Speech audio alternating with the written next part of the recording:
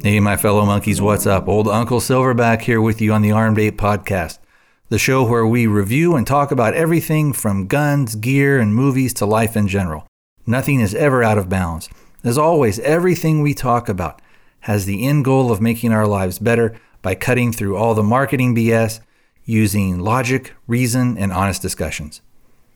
I look forward to hearing from you soon and to your participation in the show. Hey everybody, what's going on? How are my fellow travelers doing? Today is Wednesday. It's the 1st of December, 2021. We're going to be talking about the movie Falling Down, starring Michael Douglas and Robert Duvall, and it was a 1993 movie.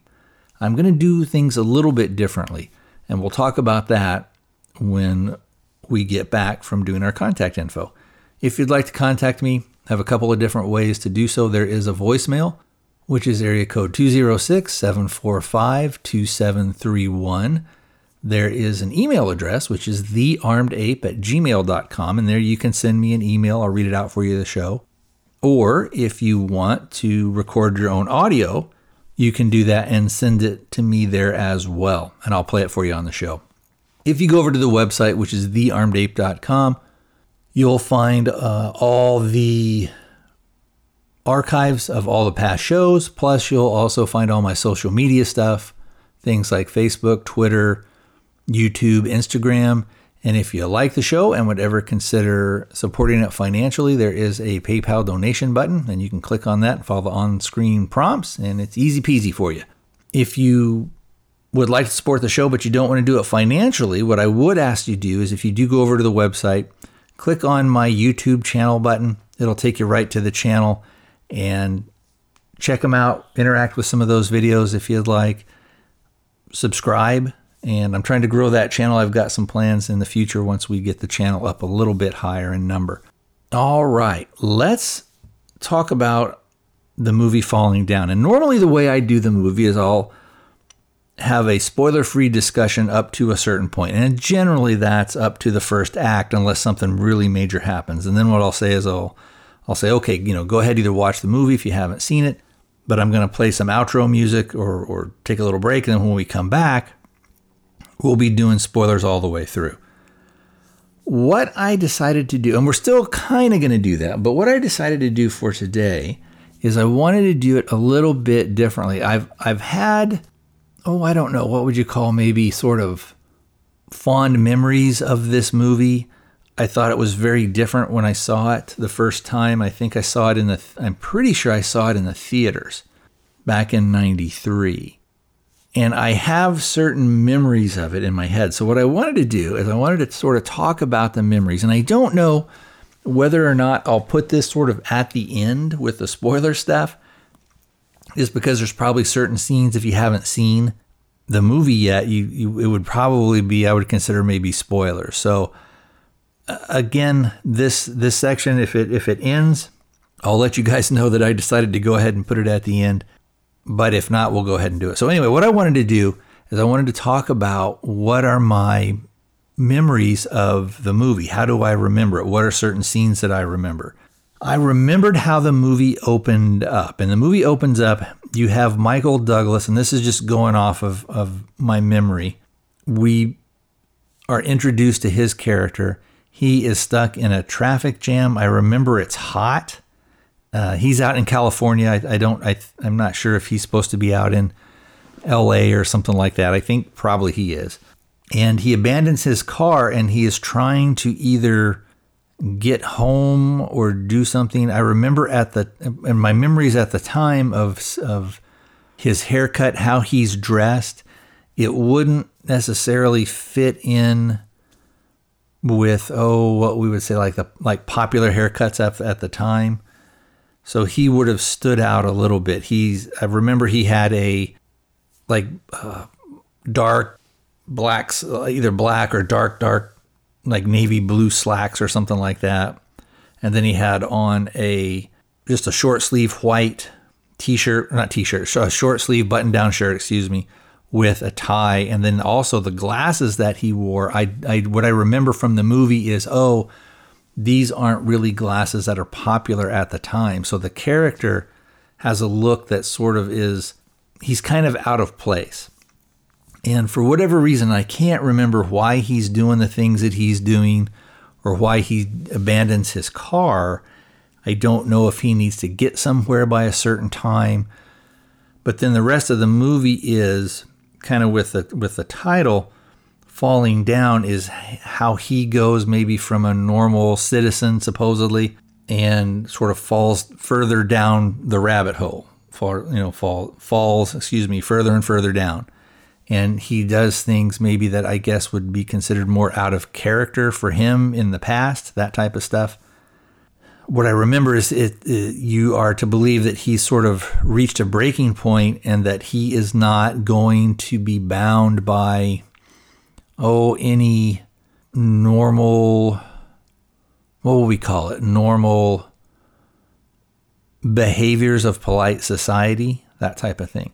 So and this is what I'll talk about, just some of the scenes I remember. I remember he goes into I think I'll do it this way.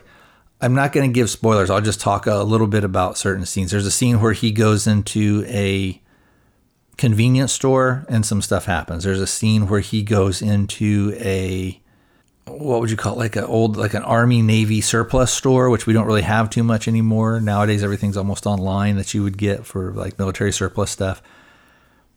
And I also remember Robert Duvall's character, and I think you get this pretty early on. He's a policeman and it's his last day on the job. All this stuff that Michael Douglas is doing kind of catches the eye of the police, and instead of him just sort of sitting back and say, well, it's going to be somebody else's problem, I think, and this is what I remember, I think he wants to maybe go out with a bang. And from what I remember, I think he kind of didn't necessarily want to retire. I almost think it's not sure like a forced thing, but it's just one of those things maybe where they want him gone to make room for new people or something. I can't remember. And that may be a total fabrication or misremembrance on my part. I also remember that even though it's his last day, Robert Duvall's character has some problems with his wife at home, and she is sort of super, what would we want to say, like kind of needy or isn't coping very well with stuff now that she's sort of getting older in life as well. So other than that, I don't really have too many memories. I remember liking the movie at the time, but I don't, when I try and think back on it now, I don't remember how it ends. I don't remember whether Michael Douglas's character lives or dies at the end. I don't remember if Robert Duvall's character lives or dies at the end. And I don't remember if it's more of a cat and mouse between Michael Douglas and Robert Duvall's characters, or if there are other police, the other people on the police are involved, or if it was just, kind of given to him, that type of thing. I'm not exactly sure. So anyway, that is sort of my memories. And I guess what we'll do is we'll go ahead and leave it in here at the front of the show. So what I'm going to do is I'm going to go ahead and I'm going to start watching the movie now. And when I come back, I'll have some notes and everything, and we'll go into real detail of how I normally do the review. So again, and I'll give you guys spoiler warnings. What I'll do when I'll come back is we'll sort of talk about that first act and things that are going on in there that wouldn't be necessarily spoilers. And then once we get to a spoiler point, we'll stop. I'll play some music, or I'll let you know. I'll give some type of a auditory signal. And then when we come back, then we'll go forward.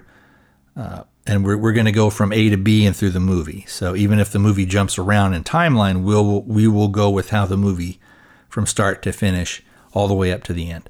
All right, guys, I will be back in just a second. All right, guys, I am in the mobile studio. I am parked and I do have a little bit of time here. So what we'll do is we are going to do the actual normal review, I guess we'd call it, for Falling Down. It's a 1993 movie starring Michael Douglas and Robert Duvall. Normally, and I'll explain for you guys how I normally do a review. Normally what I'll do is I'll talk about the first 20 minutes, which generally is going to be about the first, what we would call the first act of a movie. I'll try and avoid any major spoilers. Then I'll play a little bit of outro music or take a pause, but I'll let you guys know, going forward, we are going to do spoilers. So you will be duly noted and duly warned. In the first segment that you heard, I was talking about some of my memories of when I saw this. I think I saw it back in the theater. This movie is, about 28 years old, I guess, probably. And there are a lot of things that have changed as far as, would they make this movie today? And I don't know that they would, or if they did, it would be done very, very differently. Anyway, let's go ahead and we'll jump right in. So, like I said, the movie was released in 1993, and it stars Michael Douglas and Robert Duvall, both of whom at the time would have been, pretty big stars. Very well known, audiences everywhere would have known them. There were some character actors that I think you kind of recognize throughout the movie, but not a whole lot. There's really, there's the guy that's the store owner, and then there's the guy that's the surplus, the Army Navy surplus guy. And you recognize those people. A lot of other people you don't really know too well. At the time, the actress that plays Robert Duvall's wife is Tuesday Weld, who at the time would have been pretty well known, or you would have said, oh, that's her. And I think she was more in her heyday probably in the 60s, I think. And I don't know that she had done a whole lot. I should probably check on some of that stuff. But anyway, let's go ahead and we'll jump in with the movie. And it opens on a very, very tight shot of Michael Douglas's mouth. And his character, in the credits, he's credited as Defense, D-F-E-N-S, Defense. But his actual name in the movie is William, I think it's Forrester. And I think it's going to be easier, instead of calling him Defense, I'll just call him Bill. And Robert Duvall's character is Prendergast, which is an odd kind of mouthful to say, but I'll just call him Pren because it's easier. Most of the other people have regular names. But anyway, so it opens up and it kind of pans out. You see he's in a traffic jam. He's just sitting there. It's very, very claustrophobic. You can tell he's kind of freaking out a little bit. There are people all around him that have a lot of negative emotions and anger. And he's in his little car, his little box. His AC isn't working. People are kind of staring at him. And eventually he finally just has enough and he abandons the car. He just gets out, and the people, of course, there's a guy behind him saying, what are you doing? And yelling at him. And he's like, I'm going home. And then he just leaves. And what he does is, because traffic's at a standstill, he just walks across and he goes sort of, they're in, where he's at, he's in kind of an underpass, or he's under the overpass, I guess I should say. And he walks up and he kind of goes up this hill and abandons the car. And we also see that when he leaves, he takes his briefcase with him. He's dressed in, at the time too, would have been considered kind of like a nerdy thing, almost. He's got a white short sleeve shirt with the pocket protector with a bunch of pins, and he has just a black and white tie, I think, a black tie with white stripes. And then he's just got on dark, probably black slacks and black shoes. So he looks sort of like at what you would have thought at the time was sort of maybe like a typical kind of nerdy engineer. His haircut, like I had mentioned earlier, and his glasses are something that are reminiscent of almost of the 50s. So at the time of the movie, you would say that, oh, this guy's like, if you looked at his haircut and his glasses, you would say, oh, this guy is kind of tied maybe a little bit to the times of his childhood, maybe. And that's something that in previous reviews that I haven't done, and I think I'm going to do a little bit more, is that at the time of the movie, what would this guy have looked, what would he have seemed like to an audience of that day? So again, this movie is supposed to take place current time. So it was released in 93. You see the stickers on his car are 92 or 93, things like that. I think they say 92 on his license plate and things like that. So anyway, he would have looked a little, I don't know, not necessarily out of place, but he would have, with his haircut and his glasses, he sort of stands, what do I want to say, stands apart a little bit from the societal norms of the time. So the next thing we see is, at this point, we meet Robert Duvall, who is Prendergast. We see a California Highway Patrol motorcycle cop comes up, and I guess somebody has somehow notified the police that the guy had abandoned their car. The cop comes up. So anyway, we meet Duvall, and they end up pushing the car out of the road off of traffic, and so Robert Duvall at this point notices the license plate, and then some other guy who was helping them push the car says, oh, there was this guy, he abandoned it. I thought, maybe he was going to go take a leak, but he said he was going home. And then Robert Duvall says, he's going home? And he's like, yeah. And then so anyway, he eventually just gets back in his car. We cut from that, and we see that, and again, we're going to call Michael Douglas's character Bill. We see that Bill is making a call to a woman with a child. She answers the phone, but he doesn't see anything, and then he hangs up, and I think he's just waiting, and she hangs up on him, if I remember correctly. So I misspoke there. And so he goes to make a second call, and he looks at his change, and he's only got 15 cents or something, which isn't going to be enough. And he looks and he sees there's a convenience store, and you notice the area that he's in is super crummy, and there's tons of graffiti all over the place.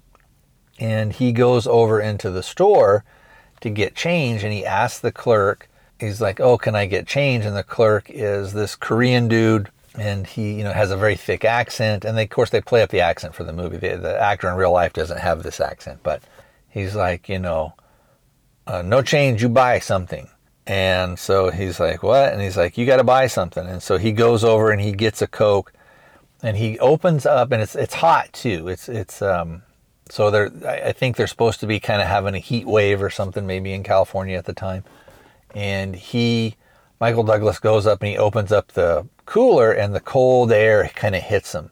And you can tell he's like, oh, he's just kind of standing there, and he takes a Coke out of the freezer, or out of the cooler, and he's standing there for a minute, and then he starts to press the can up against his face, kind of cooling himself down, and you can tell it kind of calms him down a little bit. And then the clerk is kind of looking at him like, what in the hell is this guy doing? So anyway, he takes it over there, and the clerk says it's 85 cents. And at first, Michael Douglas is having a hard time understanding what he's saying. He's like, what? And he's like, 85 cent. And he's like, well, that won't leave me enough change to make the phone call. And the guy's like, he doesn't really care.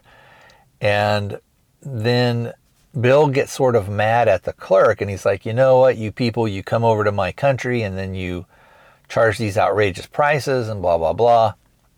And again, to us, in 2021, there's a lot of stuff here that the way that he talks to him would not be considered very politically correct. And if we talk about political correctness, I think in the 90s is when that term first started making its way out into the public consciousness, is that, oh, you need to be politically correct. And maybe it was a few years later, but I don't know.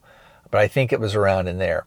And anyway, they kind of go back and forth, and then the Korean guy is like, this is what the prices are. If you don't like it, get out of here. He basically tells Michael Douglas, okay, get out of here, just leave. And he sees that Michael Douglas is like, no, I'm going to stay. He's like, no, I stay. Because he kind of mocks how the guy talks a little bit. And the clerk is like, brother, I'm going to have to kind of threaten this guy. And so he goes to get a baseball bat, and he's kind of, shaking it at him. And then he and Michael Douglas kind of get into a struggle, and he takes the bat away from him, and he threatens to hit him, and the guy's on the ground.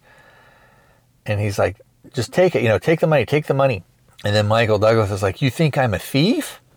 You think I'm going to rob you? And so we see a little bit. And so then what he does is Michael Douglas starts going around, and he smashes one, like, how much for this? And the guy's like, oh, it's $4. And he's like, no. And he smashes it. And he's like, how much is this? And the guy's like, it's, $3.50. And he's like, no, it's too much. And he smashes another display. And then he finally comes up to the counter, and earlier he said this should be 50 cents, which is probably what it is at the regular grocery store. And the guy's laying on the ground, and he says, how much is this? And the guy's like, 50 cents. And then so Michael Douglas opens up the register. He takes his dollar, he puts it in there, and then he takes 50 cents in change, and he leaves. And so what we're seeing here is, and this is something that we're going to see later on, is a pattern of he is not going to stand for stuff, and he is not going to, how do we want to say it? He's not going to let things, from his perspective, from Bill's perspective, he's not going to let anything slide anymore. He is going to, where maybe in the past he might have just sort of let things go, but he's not going to do it. Also, we see that going forward, people that are polite or nice to him, he doesn't really have any kind of a problem with. So anyway, we cut to the next scene, and we see Prendergast, and I'm just going to call him Pren because it's going to be easier. Pren's at the station. He opens up his desk drawer, and it's been filled with sand. And then the other cops at the station are teasing him about moving to Arizona and about being on a desk job. We also meet a female cop. Her name is Sandra. And Robert Duvall. We'll get to this here in a second. We'll talk about the ages of the actors in a little bit. Robert Duvall is. I don't know if he and this lady were partnered up at one time, but I think he's supposed to be maybe in robbery homicide at the time, but I think it's just maybe robbery or something at that time. I don't know. But anyway, they talk about that he's gonna take an early retirement. He is going to this is his last day, and the way that she looks at him, it's odd, and I wonder if at one time it was supposed to be maybe he was a little bit younger than Robert Duvall's actual age. I think at the time of filming Michael Douglas, I think he was 48 or 49, probably about 48 when they were starting to make the movie. And he looks really good for 48. He's that kind of that, and I don't know if I'm sure he's probably had some plastic surgery done and everything, but he's pretty trim, he's in shape. And Robert Duvall, I'm going to take a real quick break here, and I want to see how old Robert Duvall would have been at the time. Okay, so I looked it up, and Robert Duvall at the time of the filming was probably 62 or so, I think. He might have been 61, depending on whatever his birthday is and when they were filming. But he's, again, like 61, maybe 62 years old at the time. And he looks, he's one of those guys, because he's a bald actor and because I'm sure they dyed his hair brown. But he has, a lot of times, and I'm a bald-headed guy, I shave my head, but a lot of times what that does is if your face looks okay, you can be kind of an indeterminate age. And he's clean-shaven, and he looks like he is probably in his mid-50s. And I think that I don't know, I think that probably we're supposed to think of him as in his late 40s. I think probably the character maybe in the script would have been a cop who's supposed to be in his 40s. So anyway,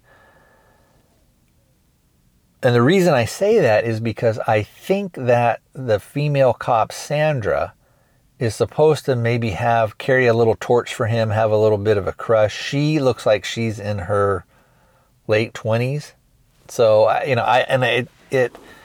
it kind of comes across in some parts the way that she looks at him and kind of the way that he interacts with her is maybe he has a little bit of an office crush on her a little bit. Or it's kind of almost, they used to have a term called that, that's your work wife or your work husband, or that's your gym husband or your gym wife, a person that you kind of flirt with and stuff like that. And it's, there's a little bit of an attraction there, but it's not ever going to go anywhere.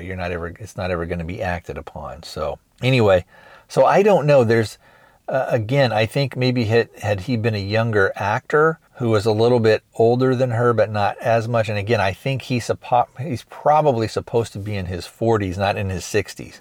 So you can either look at that relationship as like, that's kind of odd, or you can look at it as from a perspective of, does she see him as a big brother, as maybe like a favored uncle, and does he look at her more as like, this would be like my niece or my little sister, and if the age gap, if he's supposed to be, in his late 50s or something like that, would the age gap, does he look at her more almost like a daughter? And we'll talk about that here in a second, because we see that he also pulls out of his desk this picture. It's a picture of a little girl, and he kind of looks at it with a wistful look, and you kind of get the idea of like, this person isn't around anymore, and this is probably his daughter. So we cut back to Bill, and he's trying to call a woman who, at the time, we don't know, but it turns out that this is his ex-wife, but who's probably his wife, and she is on the phone, and he can't get through. So he walks off, and in the background, we see that there are these two kind of ne'er-do-well dudes by a car, and they're watching him. And they look a little bit like gang members, and they start to follow him. And as he's walking, he walks up this hill, and there's this big advertisement. Maybe it's supposed to be for a movie or something like that. But it's a black background, and it's about the size of a billboard, and it says, kill, kill, kill, kill, about 4 or 5 times on it.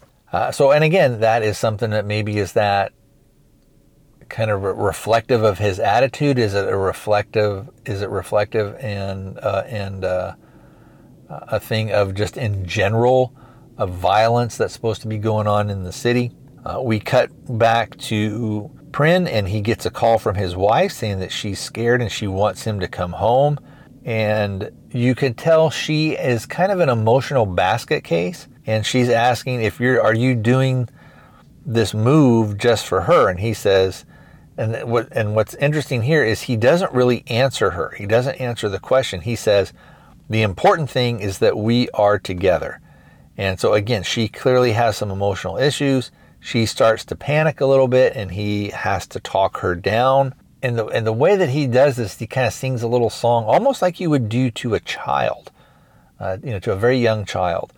And we're going to see, and I think that this is a little bit of his character development. We're going to see some of this stuff play out again later on about how he can kind of talk people down and put people into that are kind of in a heightened emotional state. He can kind of bring them down a little bit. Now she, this whole time had been, and if you're not paying attention, you don't really notice it, but she had been carrying around this little frame picture, and she puts it down, and we see it's the same photo of the little girl that he had and his death. So obviously something has happened to that little girl. And what we're not told explicitly, but what we see is that it seems that he may be taking an early retirement. something he doesn't really maybe want to do. And then again, also we're seeing, well, is the girl is in high probability is his daughter, and she probably has died. So we see kind of almost like the next scene is we see a shot of the city, and it's kind of almost like you would look through a periscope or a telescope or something, like, in the old pirate movies when they're just looking through that. And it kind of comes in a little bit, and it as it switches perspective, we see that it's we see that it's Bill, I guess I should say. And he is looking through a hole that's been worn into the bottom of his shoe. And he's just kind of staring out at the city. It's a city view. He has a newspaper, and it's open to the classified section, and there are several jobs that are circled. And again, this is something that in a modern day thing, maybe somebody who's 15 or 16 or even 20 would look at that and say, what even is that? What's this classified thing? And again, it goes back to at the time, of course, there, and it tells us something maybe about him, that he's looking for maybe another job, or so that means is he's either been fired, or maybe he's not happy with his job that he's got currently, that it's kind of wearing on him, that this is another thing that is affecting his mood and his total outlook on life. And so we see that he is in a super rough, again, part of town. He has just walked up the street a little bit, so he's not that far away from the convenience store. And he starts to tear up the newspaper and use it to patch the hole in his shoes. The two guys from earlier, they come up and they start, giving him a bunch of shit and telling him, oh, you're on private property, and see this like gang graffiti. He's like, this says this is private property and you can't be here and you have to leave. And he's like, it says all that? And he's like, yeah. And he said, well, maybe if you had written it in English, I could understand. And he kind of laughs a little bit, and they're kind of looking at him like, what? And he's like, oh, okay. So they tell him, you're going to have to leave. And he's like, all right, well, I'll go, I'll get out of here. And they say that, you're going to have to pay a toll. And the toll is going to be his briefcase. And he's like, you know what? I'm not going to pay the toll. And then there's two guys, and he's sitting on sort of like these big concrete blocks. I don't know what it actually is, but he's got his briefcase sat down, and he's got the baseball bat behind the briefcase. So those guys can't really see the briefcase. And then what he says is he gives this little speech, and the speech is actually, in a way, it's pretty good. He does treat, even though these guys are kind of trying to shake him down a little bit, he does, at this point, he treats them respectfully, and especially maybe kind of from like a street level. He says, look, I know this is, and I can't remember the speech verbatim, but basically says, look, I know this is your guys' pissing ground. You don't want me here. And he says, I know I wouldn't want you people in my backyard, so if you'll just step back, I'll be on my way. I'll leave, because that's what you guys want me to do. And then that's when they're basically saying, well, you can leave, but you got to pay a toll with a briefcase. And he's like, no. He's like, you know what? You want the briefcase? I'll give it to you. And the one guy has taken out a butterfly knife and has got it kind of held up in front of him, in front of Bill.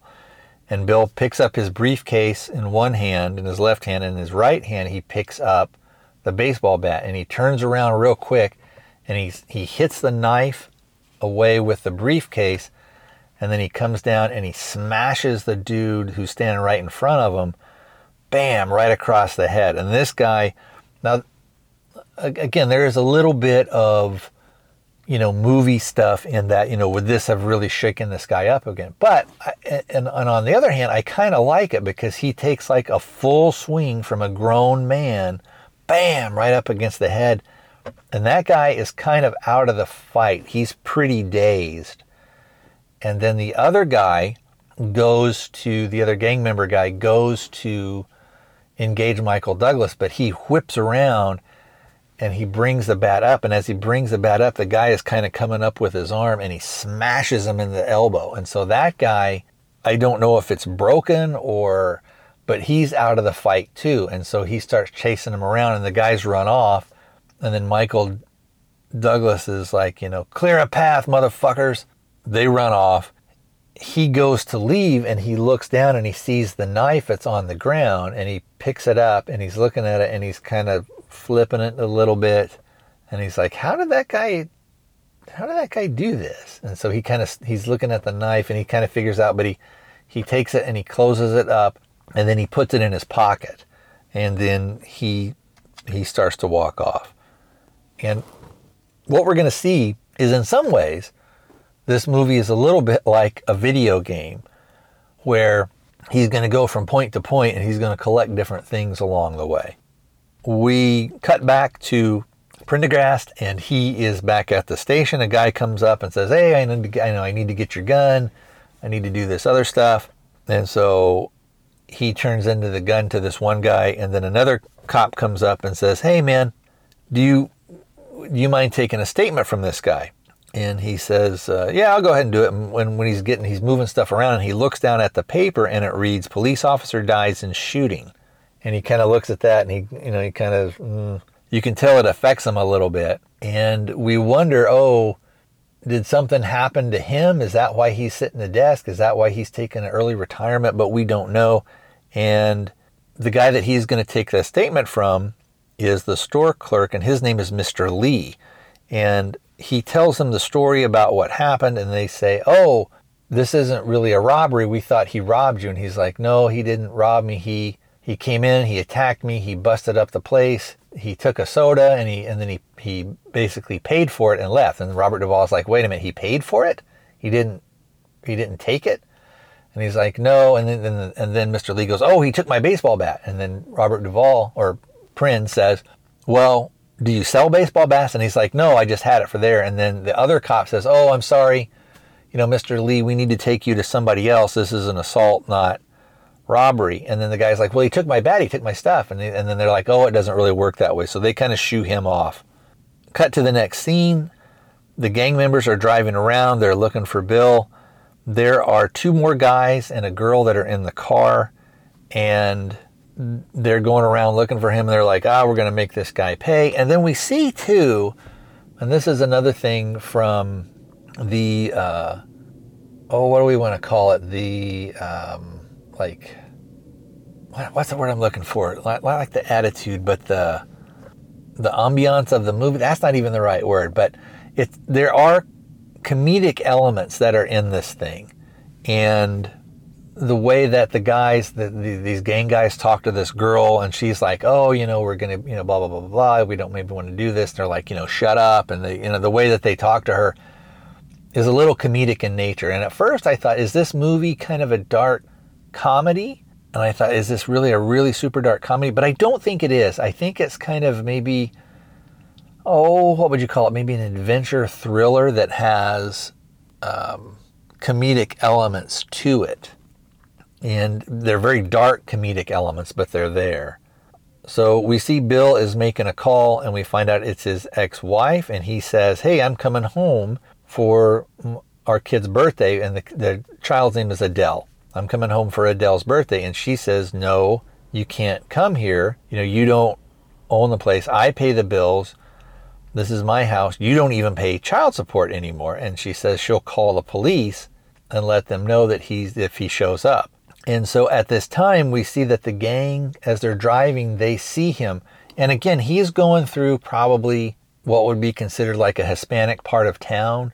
So he's, as a person who's walking through, he kind of sticks out. The way he's dressed, just him being white in general, but the way he's dressed, he really sticks out. And so what they do is they make the girl get out of the car, and they've got like a duffel bag full of guns, and they all pull out a gun, and they're going to go do a drive-by on him. And as they drive by, they start shooting bang, bang, bang, bang, bang. And he's got his back to the road, so he doesn't really even see him. But as they're going and shooting, you see bullet holes, like boom, bullet hits, bam, pop around him. And of course, as they drive by, they end up shooting like 3 or 4 innocent people. And they go by, and then they whip around a corner, and as they're going at a high rate of speed, they crash the car. And then Michael Douglas, calmly looks around. He calmly picks up calmly picks up his briefcase, and then he walks around the corner, and he sees the guy, and the car is all messed up, and there's one guy that's sort of laying out on the road, and it's the guy that he had got the knife from earlier, and the other people in the car are basically either dead or knocked out. And the gun that the guy who's laying on the street has is laying beside him. Michael Douglas walks up to it, picks up the gun, and he's like, "Hey, you missed me." And then he shoots the gun into the car. I don't think he shot one of the other people. I think he shot just into the car, and he said, "Oh, I missed too." And then he takes the gun, and the guy's like, "No, don't do it. And he shoots the dude in the leg. And then he sees the duffel bag, and he takes the duffel bag full of guns, and he walks away. And then the girl comes running up later, and she's seeing all this stuff. So we cut to the back to the police station, and we see Pryn is going in to talk to the captain, and here's where we find out that he is retiring, and he's taking an early retirement. It's not like, oh, this just happened to be his last day. And it's funny, I didn't remember at the time that he was doing an early retirement from when I first saw it, and my memories of it, that part didn't really stick with me. And the captain is kind of one of these, I don't know, he's kind of an arrogant, kind of a jerky guy. And he's almost, probably at the time, you would see him a little bit as a throwback, maybe to a little bit earlier time. But you can tell he's one of these, what we would probably call him today would be like, he's like an alpha male type thing. But anyway, he's talking to Prendergast, and he says, you're retiring. He goes like, they make me say this speech, I got to say it. And he says, I know that you're retiring early. You're not going to get your full pension. And then he's kind of looking at the file, and he says, how's your family? He's like, well, he goes, I don't have any kids. And he's like, oh. He goes, man, he goes, looking at your file, it looks like that you did. And he said, well, I had a daughter. We lost her. And then the captain, instead of being like, oh, I'm so sorry or anything like that, he's just like, eh. And he's more irritated that that's not in the file. He doesn't really have a lot of empathy for Prendergast. And he says, yeah, that's rough. And he's like, and then Robert Duvall's like, or Pryn's like, yeah, it can be. So we see that Bill, he's got his little bag of guns, and he's going to get on a bus. And the bus pulls up, and everybody kind of jostles. There's all sorts of kind of chaos and stuff going around him. And people are jostling him as he's kind of waiting in line. People are kind of cutting in front of him. And he decides sort of not to take the bus. And he looks down, and he sees this sign. And again, it's probably for some play or something like that. Or maybe it's even a thing of, against child abuse or neglect. But it's a drawing of a little girl who's looking up. And I can't remember if she has tears in the eyes or not. But it says something like, Daddy, I love you. And so again, it's reminding him that he, can't really get the access that he wants to his daughter, that type of thing. So he's going to start walking through, and there's road construction, and he's told by the construction worker, hey, you got to go around. And even though the construction worker's kind of rude to him, he doesn't really do anything with that. So we cut to the ex-wife house, and her name is Beth, and this is Bill's ex-wife, and she is filing a police report. And the cop says, well, you have a restraining order on your husband. And she says, well, my ex. And she says he has a temper. He would, after they split up, he would come around all hours of the day and night, and he'd bang on the door. And the cop asked, did he hit your child? And she says, no. And he goes, well, did he hit you? And I think he used the word strike. I don't think he used the word hit, but he said, did he strike you? And she said, not exactly.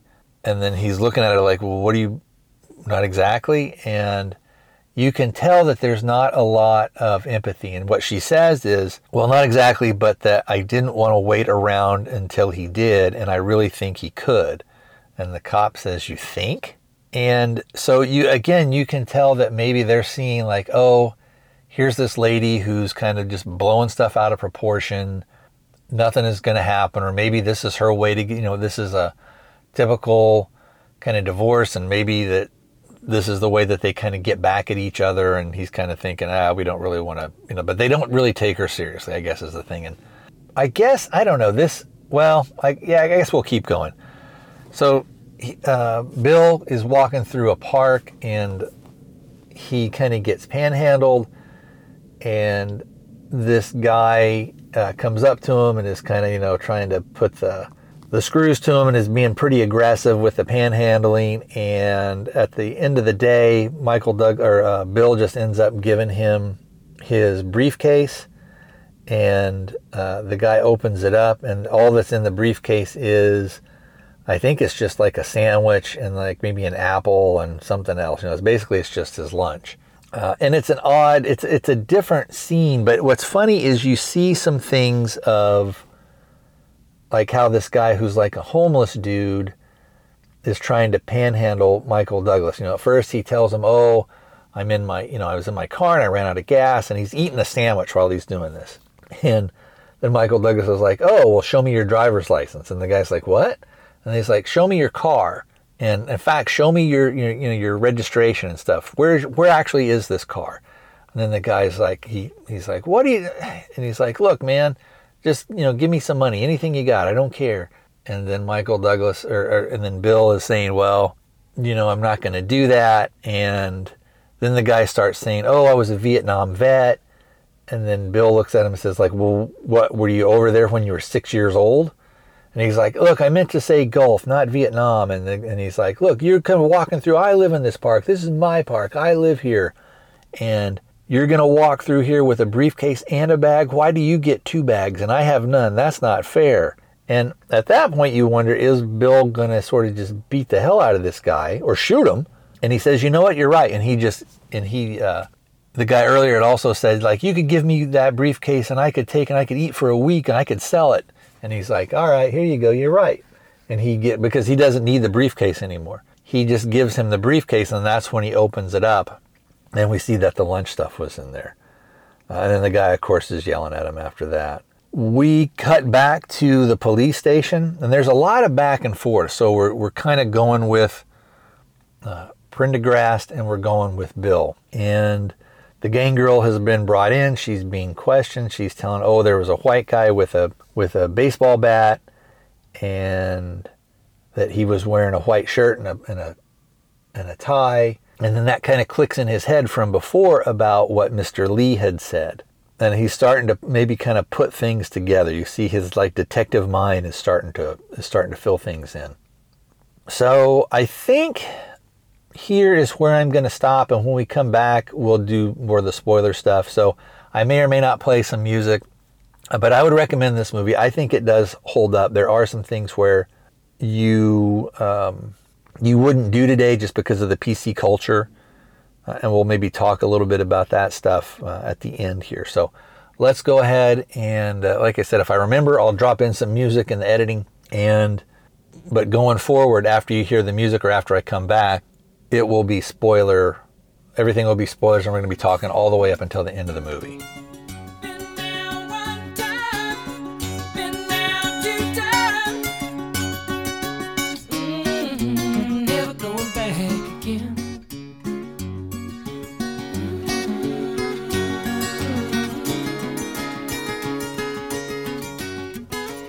All right, so I am back, and again, this is going to be, we're going to talk about everything spoilers all the way through. So when we left off, they were at the station. They were questioning the girl about, and Prendergast was starting to put stuff together. All right, friends, I am at a different location, and I've got about maybe 20 minutes or so if I don't get interrupted with phone calls or texts, things like that. It's been a few hours for me, but it's only been a second or two for you. I think I left off with, I think Prendergast had noticed that the girl who was the gang member was being questioned at the station. And he had tried to get some information from her about, who was this person who did this stuff and blah, blah, blah.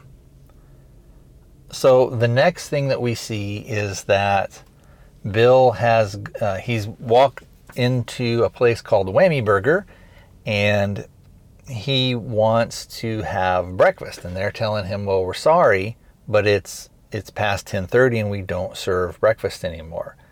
And this is a thing that a lot of people kind of remember.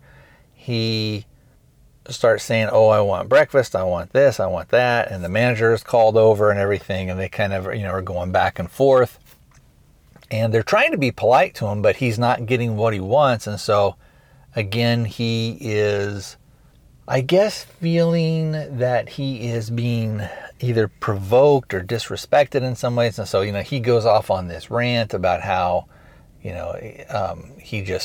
he was only like 3 minutes late or something like that. Anyway, he ends up taking out a gun, and everybody in the restaurant is like, starting to panic. One guy gets up and tries to leave, and he's like, where are you going? And this part has some of kind of the humor in there. And one of the things he says is, I don't even know you people. Why should I call you by your first names? And there was, Rick and Sheila or something. Sheila was the girl at the counter. And then one thing, Sheila says, well, and I think she says her last name is Flores. It's something like that. But she's like, well, you can call me Miss Flores if you want. And they actually play that little throwaway line. They kind of play it off. And if you're not paying attention, you don't really catch it. So anyway, he's walking around. He's got the gun. He's holding it up toward the ceiling. And he's, kind of just what's the word, gesticulating with it. And he ends up pulling the trigger, and bah, bah, bah, bah, bah, it shoots up the ceiling. And of course, everybody's screaming and all this other stuff.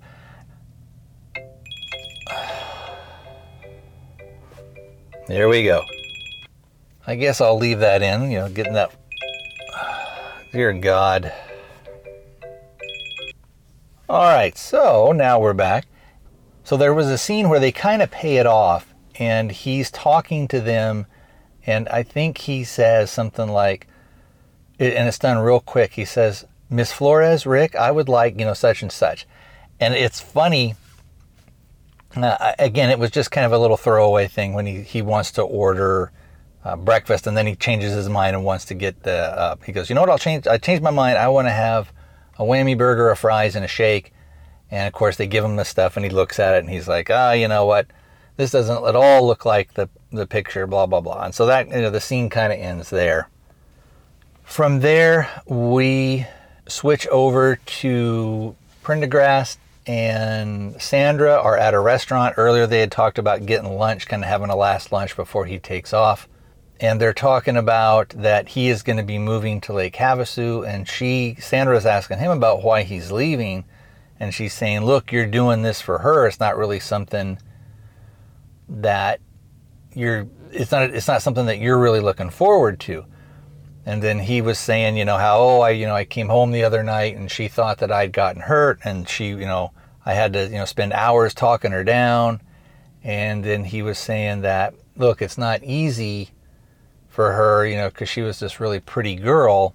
And then she says something like, oh, not that, prom queen thing again. And then he's like, look, it's different for you. And then she laughs and she's like, oh, thanks a lot. And he's like, no. You know what I mean. He doesn't ever say, oh, you're a beautiful woman too. But what he says is, look, you've got a career, you've got other things other than your beauty. And he says it's not easy for a woman as she gets older to lose her beauty when that's all she's got. And then he says, she could have been anything in the world that she wanted to be. The one thing that she can't be is a cop's wife, because she's just too high strung. At that point, they get one of the other detectives comes into the restaurant, and he says, hey, some guy just shot up the Whammy Burger and then paid for his meal and left. And then, of course, that kind of sets off some alarm bells for Prin, in that he sees the similarity in between Mr. Lee at the convenience store, because because Bill didn't just take the soda and leave. He actually paid for it and then left. And so he tells Sandra, hey, find out if this guy was wearing a white shirt and a tie and all this other type stuff. So we cut back to Bill, and he keeps walking towards his ex-wife and his child's house. He sees a black guy who is outside of a bank, and he's protesting, and the sign says that it says not economically viable, and the guy is kind of yelling and causing he's just out there in front of the bank yelling. He's not really busting anything up or doing anything. And the interesting thing is that the man is dressed exactly like Bill. So they both are in dark slacks, a white short sleeve button down shirt. They're wearing the same tie, a black tie with white stripes on it. And so it almost looks like that this guy maybe had the same type of job that he did or something like that. But it seems like, and I don't know, it's no coincidence that they have them dressed exactly the same. It's got to be maybe that they are sort of expressing maybe their outrage a little different, or they're dealing with how society is in general in a different way. Bill notices that there's a kind of a street vendor, and again, they're still kind of in what you would call maybe like a little bit rougher neighborhood, not as bad, but it's still kind of hinky a little bit. And he sees that there is, like I said, a street vendor, and he sees a snow globe, and he ends up buying that from the thing. The cops have been called to deal with the protesting man, and they put him in the back of the car. And as he's driven away, Bill and the protester make eye contact, and the man kind of mouths to him, "Don't forget about me."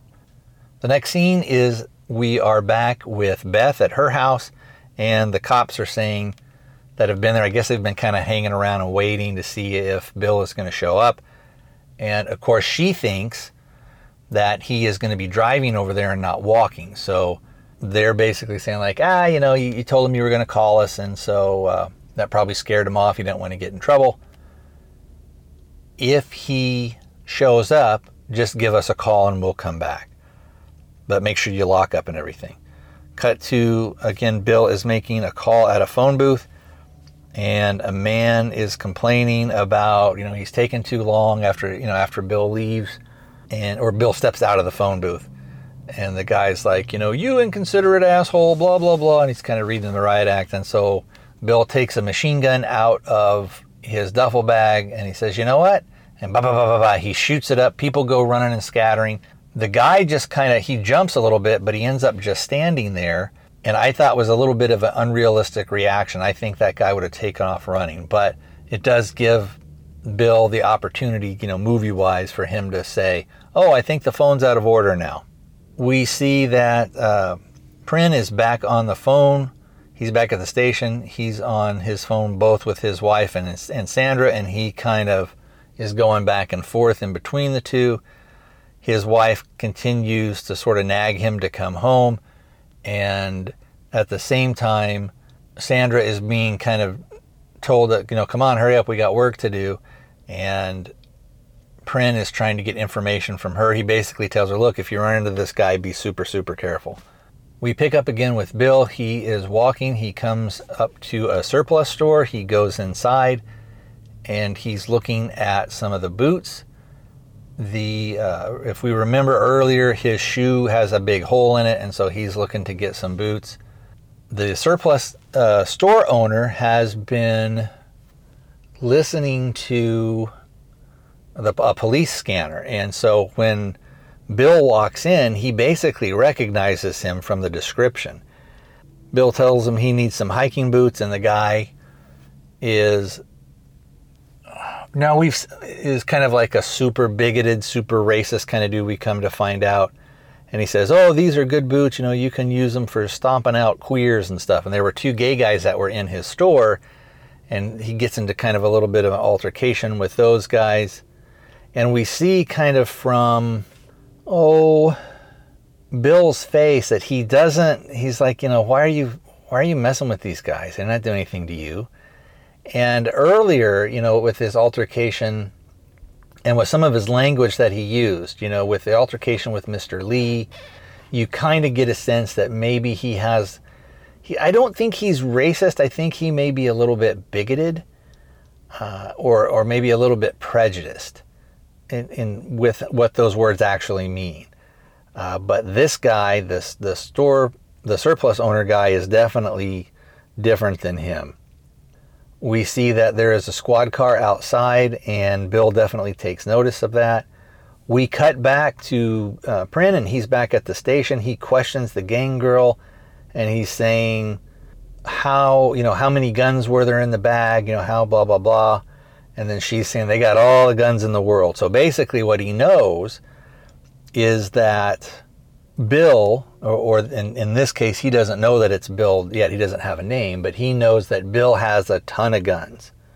We cut to Sandra, and she has come up to the surplus store, and she goes in, and Bill is kind of in the back in a changing room trying on some boots, but the guy basically kind of draws the curtain to a close and says that, she asked, have you seen this guy that matches this description? And what's funny is she's like, at first she comes in, she's like, what's with the police scanner? And he's like, it's for my entertainment. Which again, it's almost like this thing of, you shouldn't be listening to that, this, that, and the other thing. But, of course, that's not illegal for him to have that in any way, shape, or form. So the clerk said, he basically says, I haven't seen him. And so she takes off. And Bill asks him, why did you do that? How come you didn't turn me in? And he's like, hey, he's like, I'm not going to turn you in. I'm with you. I'm behind what you're doing. And so he says, come on here into the back, and I'm going to show you my own personal stuff. And so he goes in the back, and we see there's tons of, like Nazi memorabilia. There's, he's got like uniforms. There's at one part you see there's a little Santa Claus, and he's put like a swastika armband on him. And the guy starts going into basically these huge racist rants against kind of like the Jews and against black people. And then he starts saying, you and me, we're exactly alike. We're just alike. And then Bill is like, we're not alike. I am just trying to get home, and you are basically, a racist asshole or a sick asshole or something like this. This, of course, pisses off the clerk, and he pulls a gun on Bill, and he pushes him up against the desk and says, basically kind of puts him in like how the police would put somebody up against the car or something like that. And he's like, spread your legs apart, you're going to, it's going to happen to you. You're going to go to jail. That's what's going to happen to you. And he searches Bill's bag, and he finds the snow globe that Bill had bought earlier, and he takes it, and he's like, what is this? Some, gay stuff. And he throws it and breaks the thing. And of course, Bill is extremely upset about that. And then he's like, spread your legs apart farther. And then Bill's like, I can't, I'll fall down. And then the guy kicks his legs off. This causes Bill to lose his balance, and he falls, and he gets a crack on his glasses on the left lens. And the guy has put one of the handcuffs, he's handcuffed Bill's right hand, and he's saying, give me your arm, bring it back, do it. And it's this weird, almost like a sexual assault scene. It would put you sort of in mind of that. And then what we see is that Bill, he kind of he's like, no, I'm not going to do it. And he puts his hand down, and he feels in his pocket that there's the butterfly knife. And so he takes it out slow, and the guy's yelling at him. He immediately Bill pops back up real quick, whips around real fast, and stabs the guy sort of in the upper part of the chest, like right below the collarbone in the chest.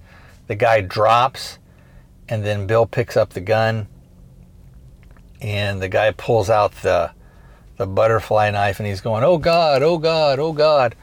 And then Bill says to him, now you're getting it. Freedom of religion. That's what's great about this country. Freedom of religion. And he shoots him. Bang.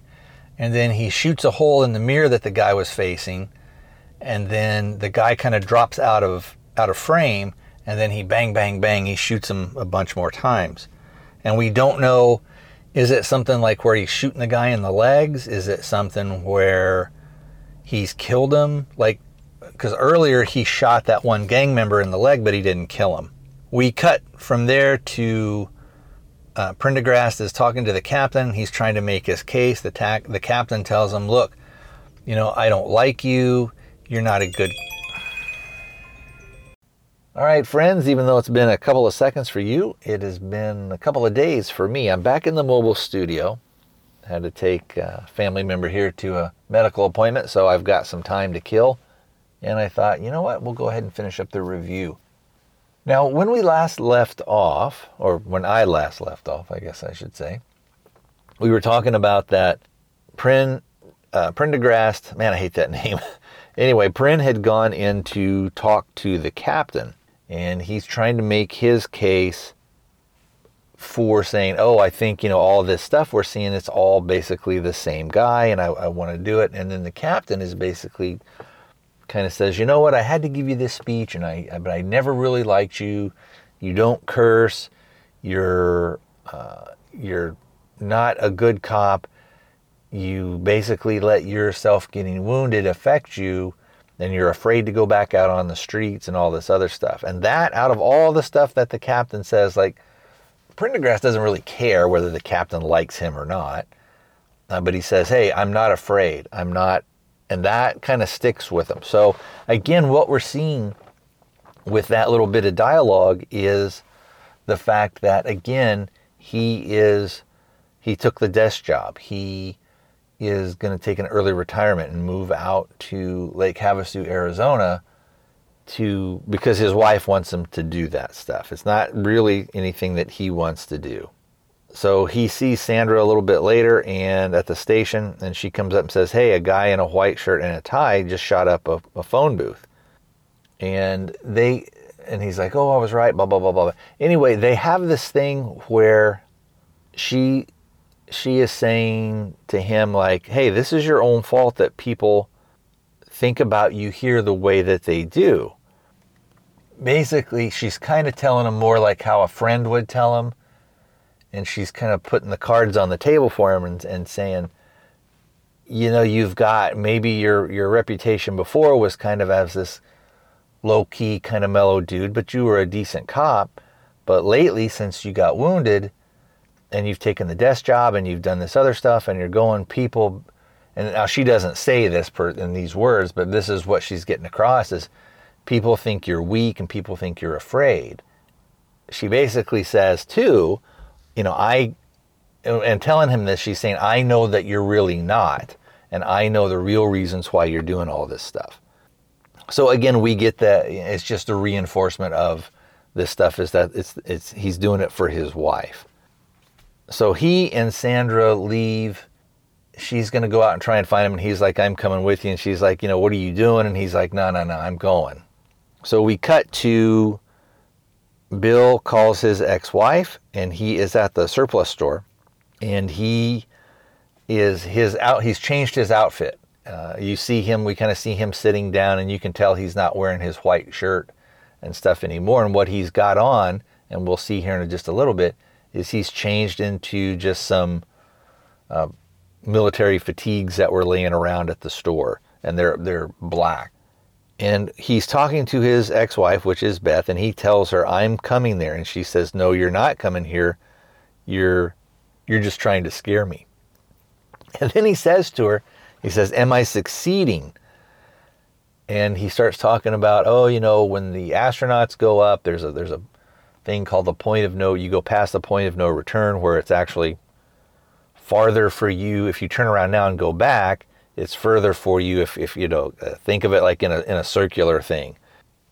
He says that's where he's at. He's past the point of no return, to where it's easier for him just to go to the house rather than for him to put it all aside and go back.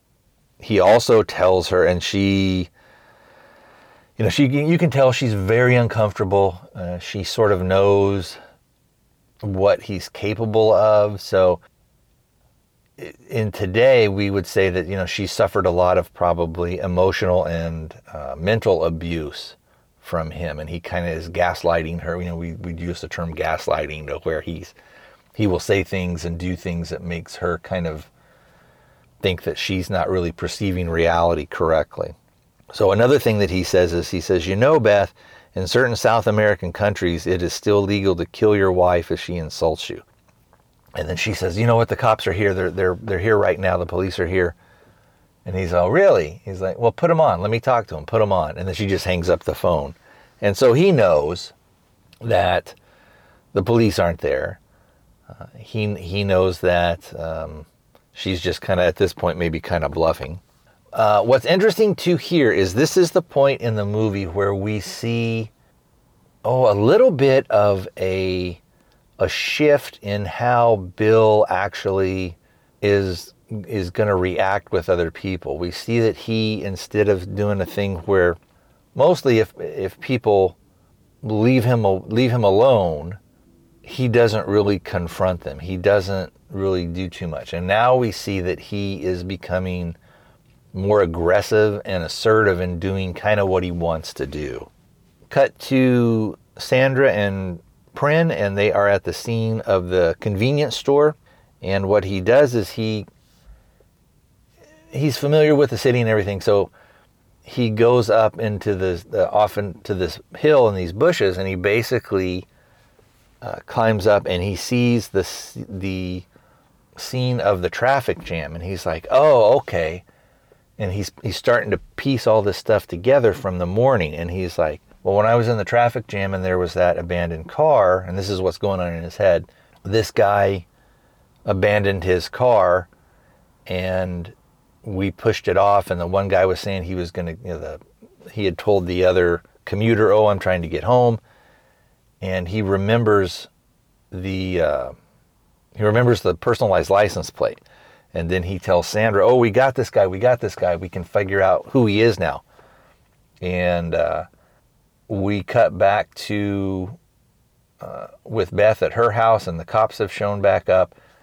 We then cut over to, there is another kind of traffic jam where there's a bunch of construction, and this one guy is yelling out the window.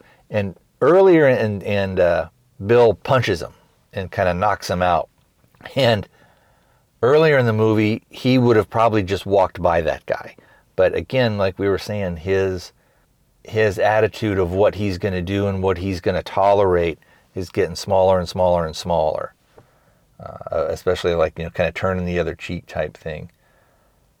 So he goes up to where there's this guy, construction worker dude, and he's just sitting on the ground, and they're doing some underground work. And so he's at the open, I don't know what we would call it. They have like some big metal plates over the thing that's on this open trench, and he's at, one end. And he goes up and he gives them this big speech about how, oh, this is all nonsense and it's all BS. And I know how this stuff works in the with any type of governmental agency or people that work for the government or city. You have a budget and you have to spend that budget, because if you don't spend it, then they're going to reduce your budget for next year. And he's saying you're just basically padding the books, that none of this stuff is necessary. There's nothing wrong with the street. And the construction workers telling him, get out of here. And then eventually, I think he takes out does he take out a gun? Or does he take out that little rocket launcher thing? It doesn't really matter. Anyway, he takes out a gun, and he's like, I want to hear you say it. I want to hear you say there's nothing wrong with the street. And then the construction worker says, look, I think it's sewer work. I'm not really sure what it is. And he's like, no. And he's like, look, it may be a main, or it may be this, or it may be that. And he's like, I want to hear you say it. And so finally the guy figures out sort of like, what he wants me to say is there's nothing at all wrong with the street. And so that's what the guy says. The worker basically gets up and he leaves.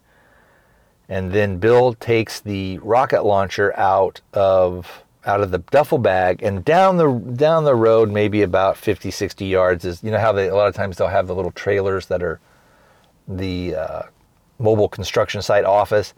And he's looking at that. And then there's this kid who comes up to him And he's like, hey, what are you doing? What do you got there? Blah, blah, blah.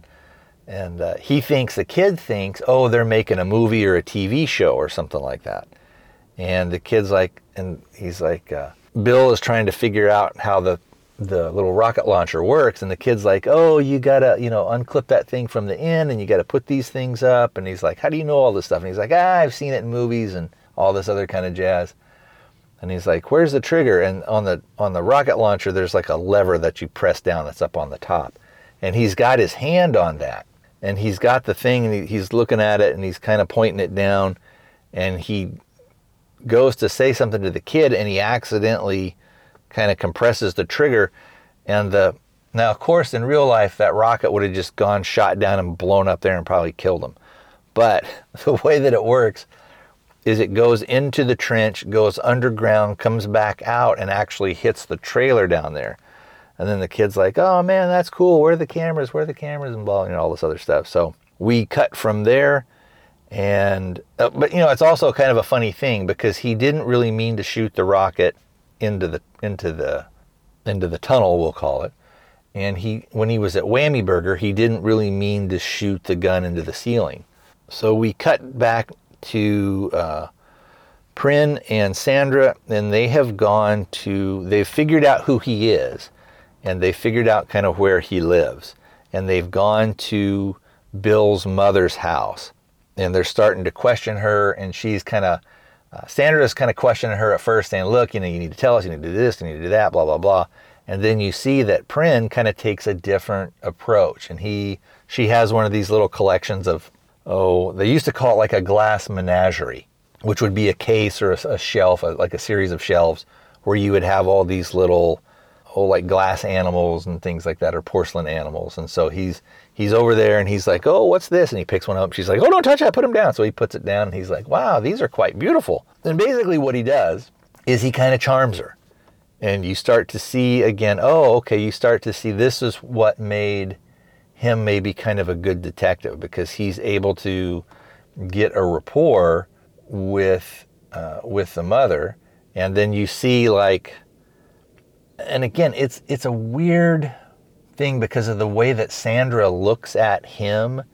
It's like super appreciative, where she's like, oh yeah, you're doing it, you're back type thing. But it's almost in like a way that she's almost got a crush on him. And maybe she kind of does. I don't know. Maybe that's what we're supposed to think.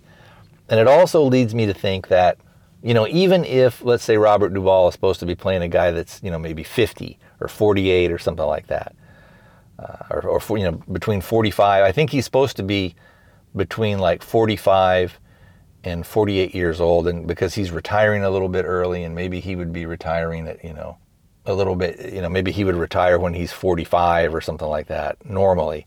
So he's probably even supposed to be, if I think about it, he's probably supposed to be even a little bit younger. And I think maybe, and I don't know, this is all just sort of supposition on my part and maybe just kind of making things up on my part. But it seems like how their relationship is that there was kind of a mutual attraction. And even though Robert Duvall is a decent actor, he's a fantastic actor, but you can't really get around that he is, at the time of the movie, he was like 61 or 62 years old. So it's just kind of odd. And I'm trying to remember at the time, and I think at the time when I very first saw it, I didn't pay much attention to it. And I kind of thought it's more like a big brother type thing, like a brother-sister type relationship. Anyway, we see Michael Douglas, or we see Bill, and he's walking up along a sidewalk, and he sees, there's this golf course here, and so he knows he jumps the fence in order to cut across. And there's these two older guys, and they are, one of them says, what is that, a groundskeeper? And the other guy's like, well, then he's out of uniform. What's he doing? Blah, blah, blah, blah, blah. And they're telling him, move out of the way, get out of the way. And he's like, I'm just passing through. And it's like, you can't play through. And then the other guy's like, hey, basically like, calm down. Don't be a jerk. Just let this guy walk away. And the guy's like, no, this is my course. I pay the money for it, and I'm going to play. And he's like, 4. And then he takes the thing and he hits the ball, and it zooms right at Michael Douglas, and he hits the ground, and then he comes up and he's like, what are you doing? Are you doing this? You doing that? and he takes out a shotgun. It's a shotgun with what we would call like a bird's head grip on the end. So it just kind of looks like a pistol grip type thing. So instead of a regular stock, it just kind of comes down in the form of like almost like a teardrop shape a little bit for the handle. So anyway, he's got that, and then of course the two guys kind of freak out, and Bill is kind of giving them the riot act, and then he shoots the golf cart, and the golf cart starts to roll down the hill, and then he turns around and he's giving a ration of stuff to these guys, and then the one older guy, of course, he's scared, and he kind of starts to have a heart attack, and he drops to the ground, and then the guy is kind of like saying, and he's having a lot of trouble speaking, and he's like, what? And he goes, now, because don't you wish you would have just let me walk through your precious golf course? You know, there should be people having picnics and families and blah, blah, blah, blah, blah. And again, it's kind of an odd little argument that he has, but you know, it's part of this movie is him kind of railing against the society that he feels has sort of let him down and has betrayed him. So the guy's like saying, oh, and he's like, pills. He's like, what? You having a heart attack? And he's like, pills. And he's like, oh, you need your pills? Where are they? And he's like, the cart. And then we see the cart, and it rolls down, and there's a water hazard, and the cart actually goes in and drops into the water hazard. And he says, well, looks like your cart's gonna drown. And then he says, too bad for you. Now you're gonna die wearing that stupid little hat. And you can tell he actually, and we don't know whether or not that guy dies or not. But again, this goes to the thing of his attitude, because I think prior to that he might have felt bad for the guy, but now he just doesn't care. And he's like, well, you know what? You should have been just treated me nicely. You should have just treated me as decently, and this stuff wouldn't have happened to you. And so he's starting to take some pleasure in the power. At least this is what I get from it, that he's realizing that he does have some power where he hasn't probably had a lot of power in the past, and he's really starting to take some pleasure in that. So now we cut back to Sandra and Prin, and they are, the mom is showing them Bill's room, and it's all neat and tidy, and she says, oh, this is his room, and he's like, man, it's very neat. She's like, yes, he's very neat and tidy, and he keeps it this way, and he's like, oh, now, don't make me call you a liar. And he's kind of teasing her, saying, well, it's you that comes in and does all this stuff. And she's like, no, this is here. And the way that it almost looks like, oh, this was his room, 10 years ago, and she just kind of kept it as it was when the guy left. It almost looks like nobody really lives there. And so you see that everything is in its place. Everything is what's the phrase? There's everything is a place for everything, and everything in its place. She says that he's an engineer and he works, I think they call the company like No Tech or something like that. And then he asks what's going on with him.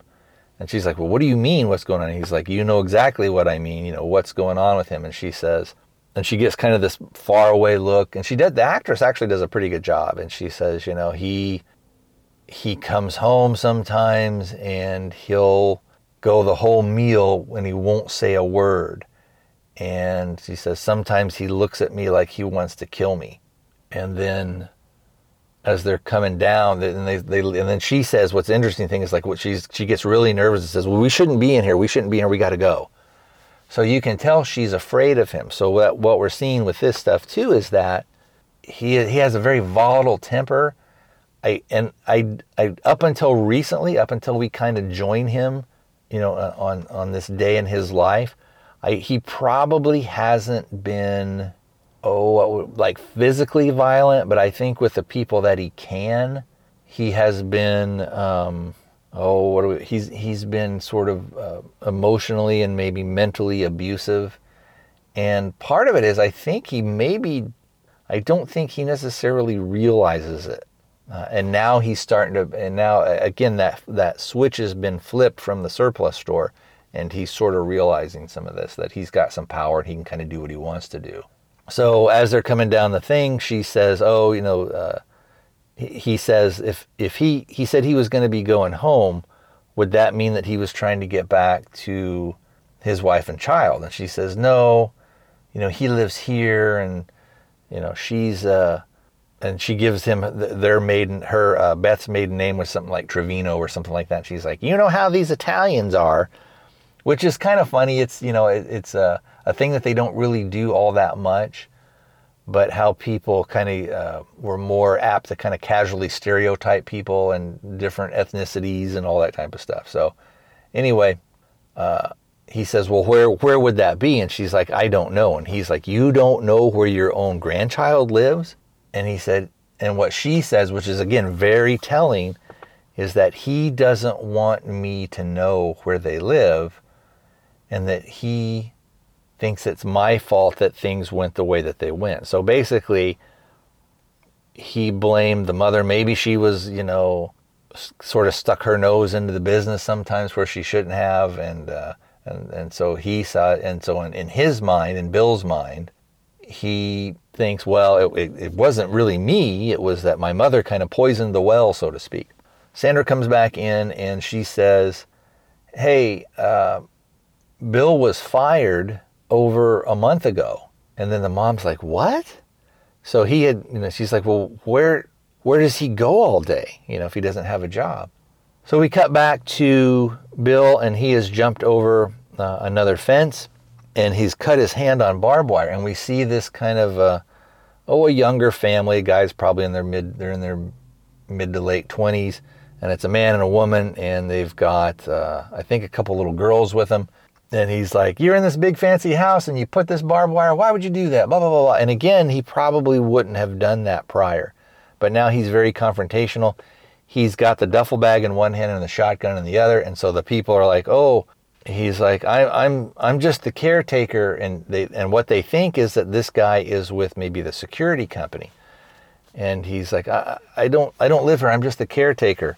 And we're just having a barbecue, and basically the owner of the house, he lets us do this, and he says, and then he says to Bill, he says, it's not necessary for you to let them know.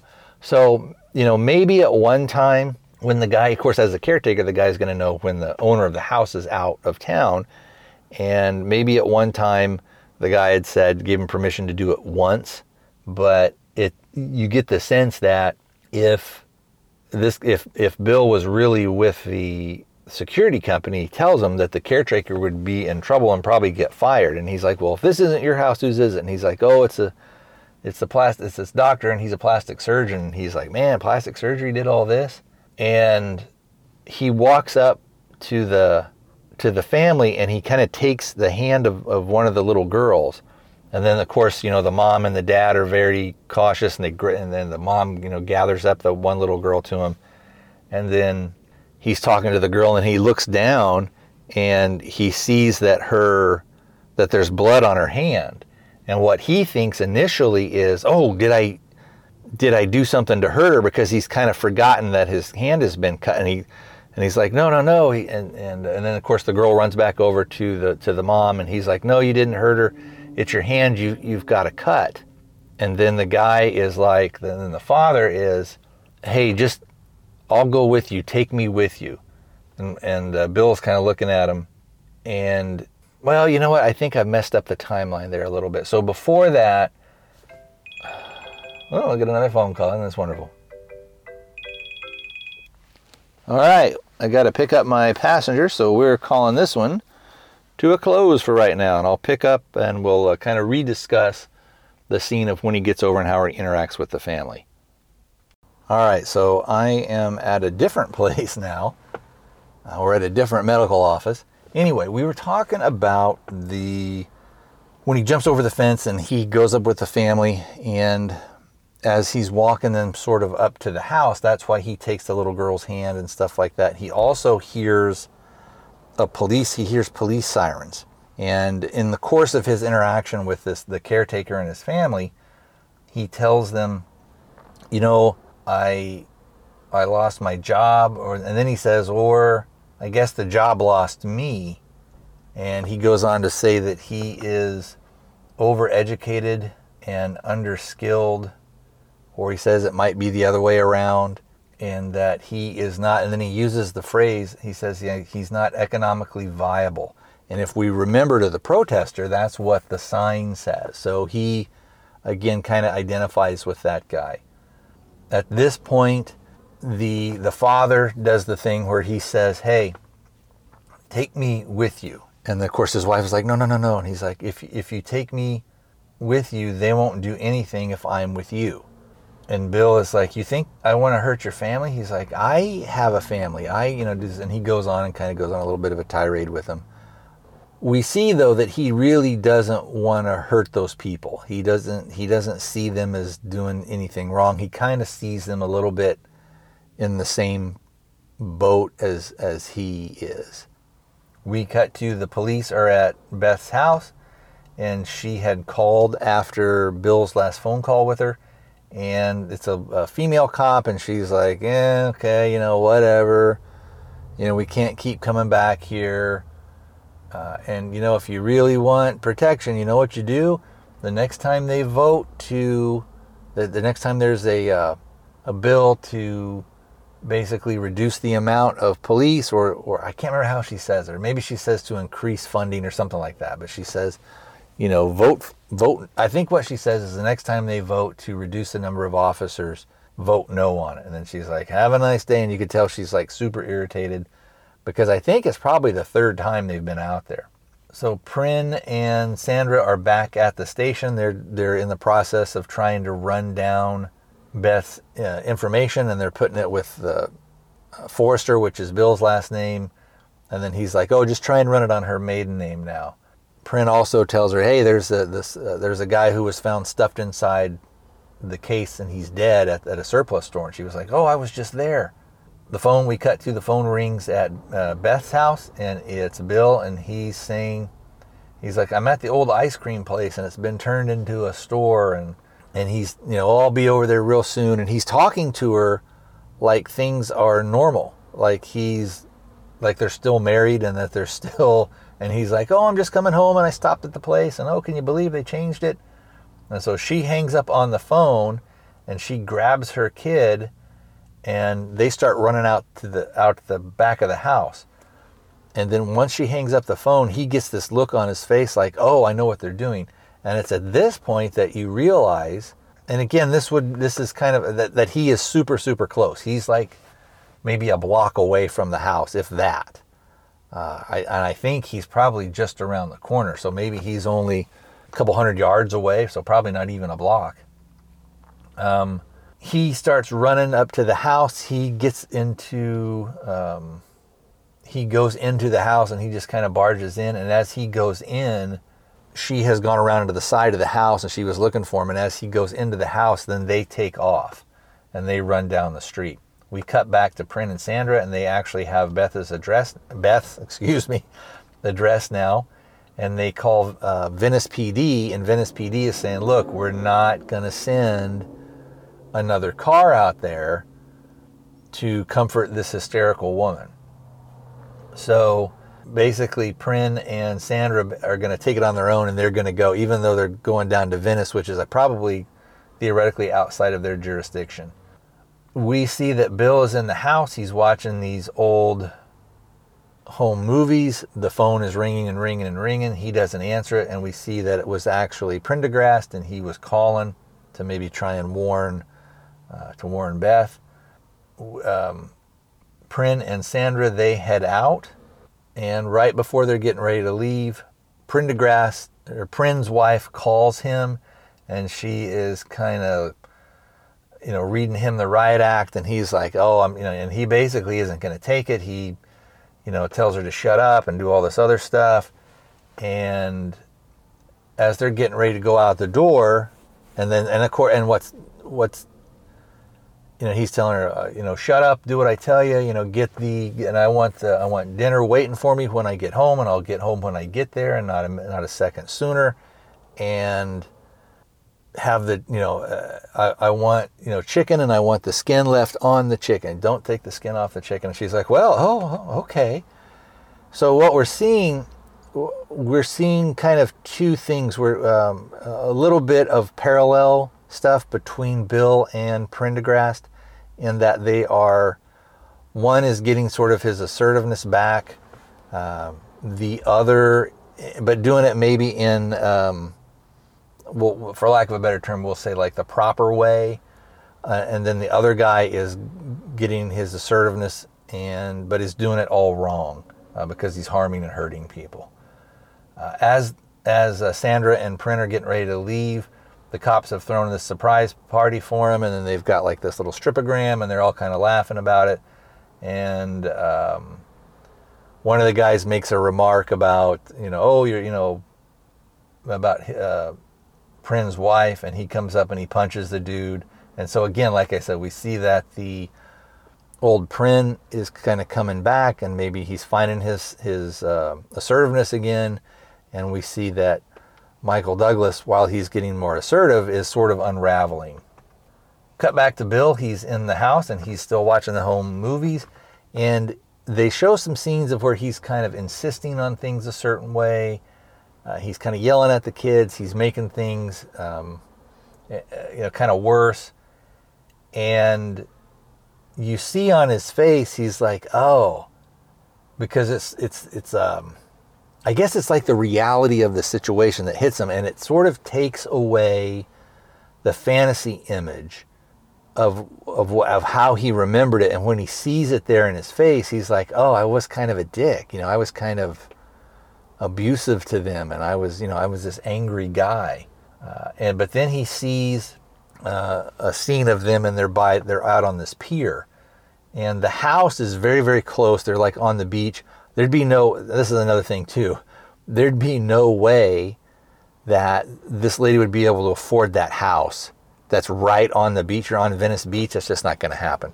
Also, another thing I was saying that I was going to say about him calling, I don't know why he would call if he was just like a block away. I think he would just show up. I think this is just sort of a conceit of the movie to cause some tension, and it gives them the chance to go out and add some more tension and stuff like that. So because he remembers, the pier was one of our favorite places to go, he goes and he looks out the window to see it. He sees Prendergast and Sandra get out. He recognizes that they're cops, and he takes a pistol out of the bag, and he's got like a 1911, and he goes to go out through the back of the house. Prin tells Sandra, he's like, all right, you go into the front, I'll go around to the back. She goes up to make entry into the house. He goes to pull his gun out, and then he realizes, well, crap, I've just got an empty holster here, because if we remember the scene, he turned in his gun already, so he doesn't have a gun.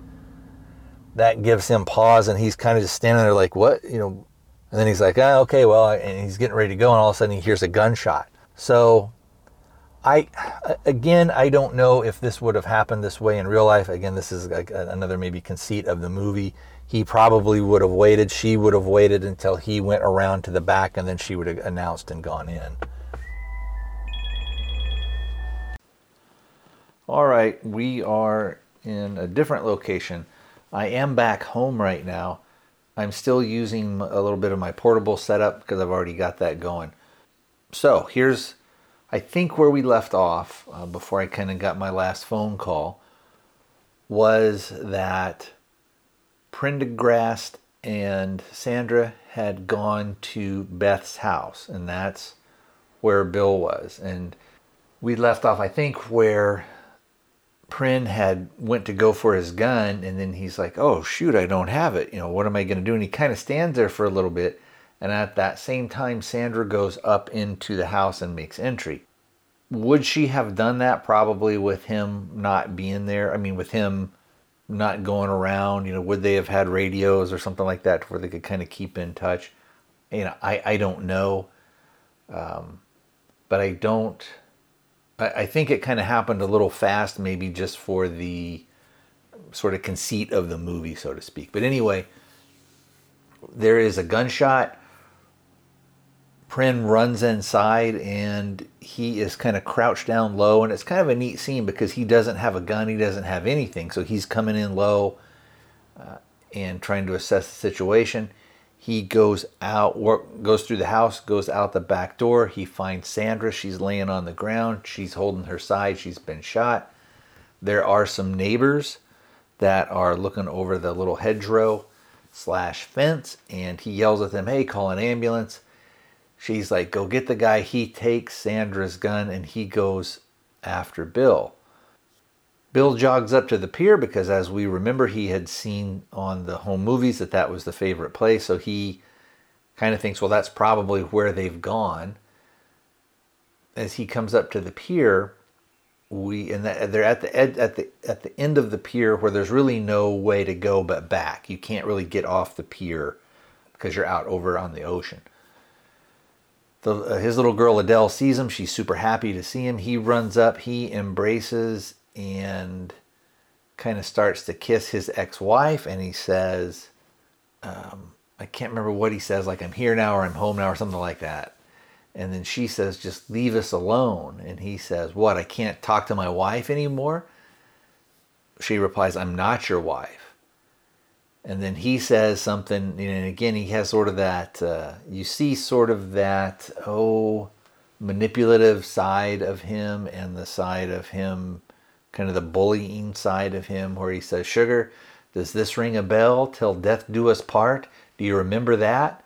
And then she kind of has this hopeless look on her face, and he is hugging her, and then she's starting to kind of like almost starting to break down, and she's kind of like almost moaning or sobbing a little bit. And then he's like, oh, I'm sorry, because he thinks it's the gun that he's got in his waistband that's jabbing her, and he takes it out, and she's like, what are you doing? And he says, I'm coming home after a hard day's work. And so again, we see that a lot of the stuff that he's going through, it's almost like he's so in denial, and he is so desperate to have things back the way that they were, is that he is sort of writing his own reality now. A bunch of people on the pier kind of see the gun. They start to leave and run away. He goes to talk to his daughter, and he puts his gun down, and he says, he's squatting down by his little girl, and he says, man, how did you get so big? I missed it. He said, they stole it. And he said, they're not going to take it anymore. So again, what does that mean? Does he think he's going to be able to force the family to get back together? At this point, Beth asks Bill, she goes, can you stop? And she's telling him that he's sick. Bill says, you know what, you walk around the city and you'll see what sick is. And by this time, we see that Prendergast, and all this stuff has been pretty tight on them from a camera thing. And at the end of a pier is sort of a big, almost like kiosk or like information or like a little, like how they used to have at the football games and baseball games, you'd have like a concession stand, and it's sort of kind of like that, I guess.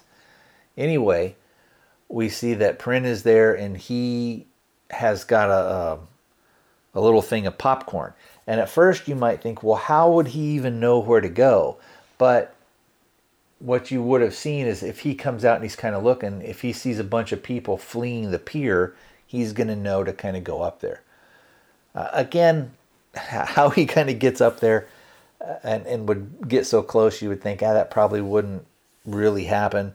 But we would say that Bill is probably so hyper-focused on his family that he doesn't see a lot. And like I said, Prin has a little kind of small bucket of popcorn, and he's kind of eating it, and he starts to relate a story of how he's like, oh man, because he overhears them saying, Bill saying, everything is sick in the city is sick, and he's kind of agreeing with them and saying, you used to could fish here, but you can't fish here anymore. You can't even swim in the water. And then Bill says, hey, I'm trying to have a private moment with my family. Can you leave?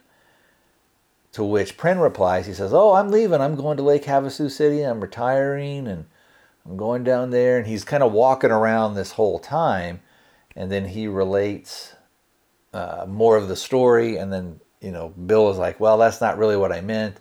And then he walks up to Adele, and he kind of he bends down and he goes, "Here you go, sweetheart," and he gives her the little thing of popcorn. And as he does this, he tells Bill, "Oh, I had a little girl, and she was only 2 years old, and she went to bed one day and didn't wake up the next." And he said, "They call it SIDS, but she wasn't an infant," and all this other stuff.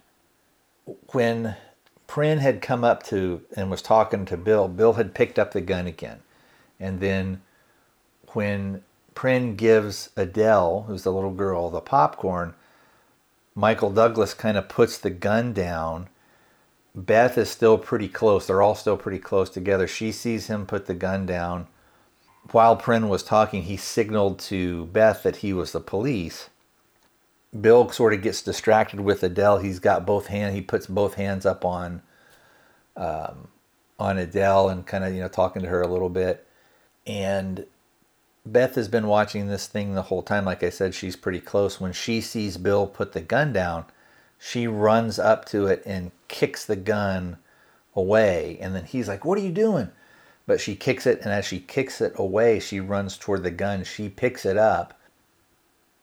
She runs toward the edge of the pier, and she throws the gun off of the edge of the pier. So it goes into the ocean, basically. At the same time, Prin pulls his gun on Bill. He yells at Beth and the kid and Adele to run off. They leave. Prin asks Bill, what were you going to do? And Bill says, "Well, I don't know." And Prin says, "Guys like you, they always say that, but you know exactly what you were going to do. You were going to kill your wife and child, and then it would be too late to turn back, and it would be real easy to turn the gun on yourself." And then Bill's like, "Nah, I wouldn't do that." And then Bill kind of looks at Prin and says, and he's saying this genuinely, he's like, "I'm the bad guy? Like, how did that happen?" He said, I did everything they told me to." And he has this little speech, and it's a good little speech. And he says, "Did you know I build missiles to help protect America? You should be rewarded for that. Instead, they give it to the plastic surgeon." And he said, "They lied to me." And then Prin says, "Is that what you're angry about? Because they lied to you?" He says, "They lie to everybody. That doesn't give you the right to do what you did today." He says, "The only thing that makes you special is that little girl." And then Bill, and again, sort of in a little bit of the surreal thing of how Bill kind of I don't know if he really realizes the situation that he's in or the reality of it. Bill says, "It sure is hot today." And Prin is kind of looking at him like, "What?" And Bill says, "I got a gun. I got lots of guns. It's in my pocket." And then he asks him, he says, "You want to draw?" Prin tells him, let's just call it a day." Bill says, "Now, come on, it'll be perfect. A showdown between the sheriff and the bad guy. It's beautiful." And he says, "On 3. And he's getting ready to count down. And Prin's like, "This doesn't have to be the end, Bill. You have a choice." He said, "My little girl is dead, and I don't have a choice, but you have a choice, Bill." And then Bill says, "No, you have 2 choices. I can kill you, or you can kill me, and my little girl can get the insurance." And then he says, 1. And Bill starts to count down. He goes, 1. And then Prin's like, "Don't you want to see her grow up?" And Bill says, "Behind bars?" And he shakes his head, and he's like, kind of scoffs, like, "No." And then he says, 2. And then Prin's like, "Don't do this, please, let's go." And he's yelling at him, "Let's go, Bill, come on, don't do this." And Bill says, 3. And then he pushes his hand down in his pocket, and he draws out a gun, but it turns out it's a squirt gun. And then right as he draws, of course, Prin has had his gun up and on Bill, and bang, he shoots Bill. And we see Prin kind of wipes water from his face, and then Bill is kind of smiling, and he's sort of got like blood in his mouth, and he says, "Oh, I would have got you." And then he's still holding the squirt gun, and he kind of pulls the trigger on the squirt gun again, and you hear it kind of go, "Shh." And then he sort of falls backwards and hits the one of the railings, the old wood railings on the pier. And of course it just snaps, but he falls off and he falls down into the water. Prendergast kind of comes over and looks at him. He sees him down in the water kind of floating there. We cut to then he is walking back We see that the captain is out there doing a press conference. He's kind of taking a little bit of the credit sort of for his team doing this, when of course he was the one all along who's been telling him, let it go. You're not a cop. This doesn't concern you anymore. And as Prin walks by, the captain says, "Oh, here's, in fact, here's our guy, Prendergast, one of our top guys right now. And we will, and then he says, like, congratulations, Prendergast," or something like that. And then Prin says, "Fuck you, Captain. Fuck you very much." And then the captain is kind of taken aback a little bit, and he's like, "Thank you." And you hear the crew saying, like, "Did he really just say that?" He walks up to Beth's house, and they are taking Sandra out, and they're basically saying, "Oh, she's gonna, she's it's serious, but she's stable and she'll be all right." Beth says to Prin, "I haven't told her yet." When she sees that Adele's friends are there for the party, she asks him, "Well, what should I do?" And he says, "Tell her tomorrow. Let her have her little party." And then she goes up to, I guess, usher the people in. Prin sits down next to Adele, and he asks her what her name, and she says, "I'm Adele." And he asks him, "What's yours?" And he says, "My name's Mud." She's like, "No, your name's not Mud." And he's like, "Yeah, it is." He says, "Especially once my wife finds out I'm still a cop." And then the camera kind of pulls up.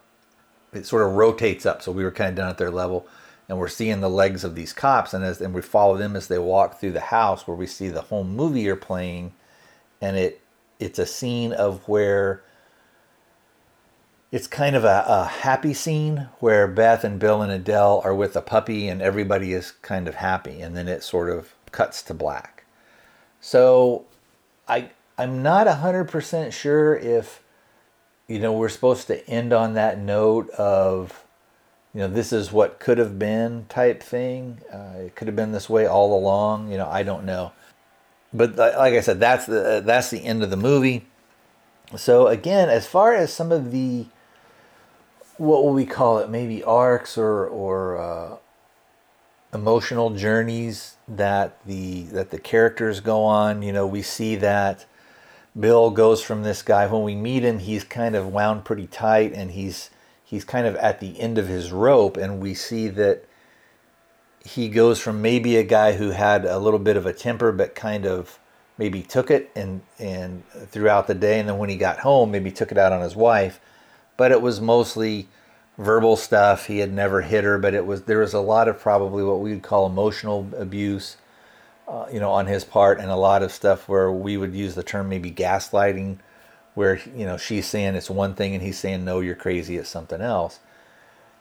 We see him kind of delve deeper into maybe his darker side, and I don't know if we're supposed, in a way, we're supposed to kind of go along with him and root with him and root for him, sort of as kind of an anti-hero type thing. But you do see him, he starts to really kind of cross lines and things like that. And especially after he kills, even though the guy's a despicable person, which I think we'd mentioned earlier, when he kills the surplus store owner, that guy is, well, I had a little bit of an interruption there. So anyway, I kind of lost my train of thought. So we were talking about, whether or not we should kind of root for Michael or for Bill, whether we should try and relate to him, or do we see him sort of as a tragic figure that once he sort of delves inside more to his darker side and kind of lets his things go, especially after, again, like I said earlier, after he killed the surplus store owner.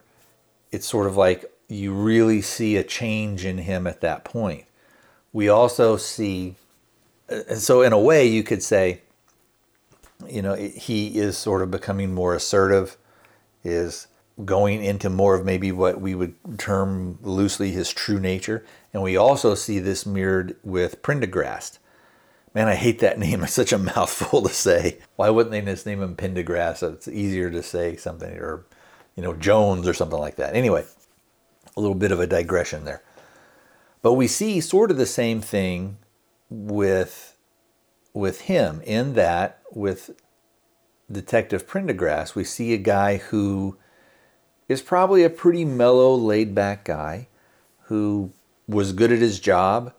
And I think it wasn't that he was a misfit or that he was an outcast with the other people. I think he probably did his job well. The captain didn't like him, but sometimes, you're going to have friction in between sort of what we will call like your line staff and management, so to speak. But I think he was a good police officer and a good detective. And we see that a little bit with how he's able to sort of talk people down. Some of the stuff, it's almost kind of, if you're my age and you might remember the Columbo-esque thing of, where he just sort of rattles on and it's seemingly about innocuous stuff and it kind of puts people off their guard and kind of them, makes them sort of trust him a little bit. Or in the case of Columbo, a lot of times he would do this stuff and they would think that, this guy's he's a fool. He doesn't know what he's talking about. So they would let their guard down because they would think they would be so much smarter than him. And we don't necessarily see that with Prendergast, but we do see that he is able to kind of quickly get people to trust him and sort of be able to relate to them. And we see that he had been pushed into maybe a little bit of a shell of his former self, or he had built this shell, not necessarily even to protect himself, but more to protect his wife and to kind of protect his marriage. There was one thing that I didn't mention, but it's important, is that when he and Sandra had gone to sort of have their final lunch, at the end of it, he said, "Oh, there's one thing that I never told you about my wife." And it's like, I love her. I really, really love her. Meaning that, I'm gonna be willing to make any type of sacrifices and stuff for her. So all in all, I think it's a good movie. I think it holds up. The performances, Michael Douglas does a good performance. Some of the other people do. Some of it seems a little bit, what's the word I want to say? A caricature of the people that they're playing, or maybe almost like archetypes that aren't particularly done super well. I thought that the performance of the guy that was the surplus store owner was quite well. He came off as a real kind of scumbag, but even in that, it was over the top. But I think they wanted him to be over the top. So I think the actor's performance he did what the director wanted him to do. Robert Duvall's performance, sometimes it's pretty good. Other times it's kind of him being sort of Robert Duvall-ish on how he does certain things. Like I said, at the time, he was about 62 years old. And I think, I think I'd mentioned this earlier, like I said, I've been interrupted so many times doing this thing. I think in the script, both the character of Bill and the character of Prendergast, so Michael Douglas's character, who was Bill, is probably supposed to be in his late 30s. And I think that Prendergast is probably supposed to be between like maybe 40 and 45 or something like that, so that it would look like, if he's getting ready to go out the door, it's early. He's still probably got another, especially if he was 40, you could say, well, he's probably still got another maybe 10 years that he could work, no problem. Maybe even 15 if he wanted to, put in that amount of time. Also, I thought I think there was maybe supposed to be a little bit of a sexual tension in between Sandra and Prendergast, and I think that would have been more there had they been closer in age. So let's say if he was, 38, even if he and Michael Douglas were supposed to be the exact same age, that would be kind of neat. But if she was 28 and he was like 38 or 40, and she is kind of, at least they would say, this guy's a little bit older than you, but it wouldn't be kind of out of the realm. It seems kind of odd the way that that Sandra, the character, interacts with Prendergast. And then also some of the other cops, they're teasing him, calling him lovebirds and all this other stuff. So anyway, I think that's kind of going to do it. I think that's about it. Hopefully this won't be too rambling. I guess we'll draw it to a close with a little bit of a comparison and contrast now that I've gone through the whole movie of what I remembered and what I took from it sort of this time. There are a lot of comedic elements, and in some ways, I think you could see this as a very dark, dark comedy that has a lot of social commentary on things, on where the world is going, how things are, how people are treated. Are people sort of just commodities, whether you're working for, in this case, both people were government employees. Bill worked for a defense company and Bryn, of course, worked for the police. There's commentary again on a little bit on some racial tensions and things like that. So, and that's some of the stuff I got from it now. All I remembered it from before was sort of almost like a deterioration of one guy kind of spiraling or falling down into his darker side. So anyway, I would recommend it. I think it does hold up.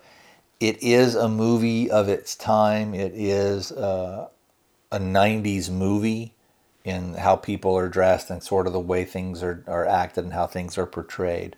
But I do think it has something to offer. I think it is, even all these years later, it's still, it holds up, I guess. You do have to put on your forgiveness goggles a little bit here and there.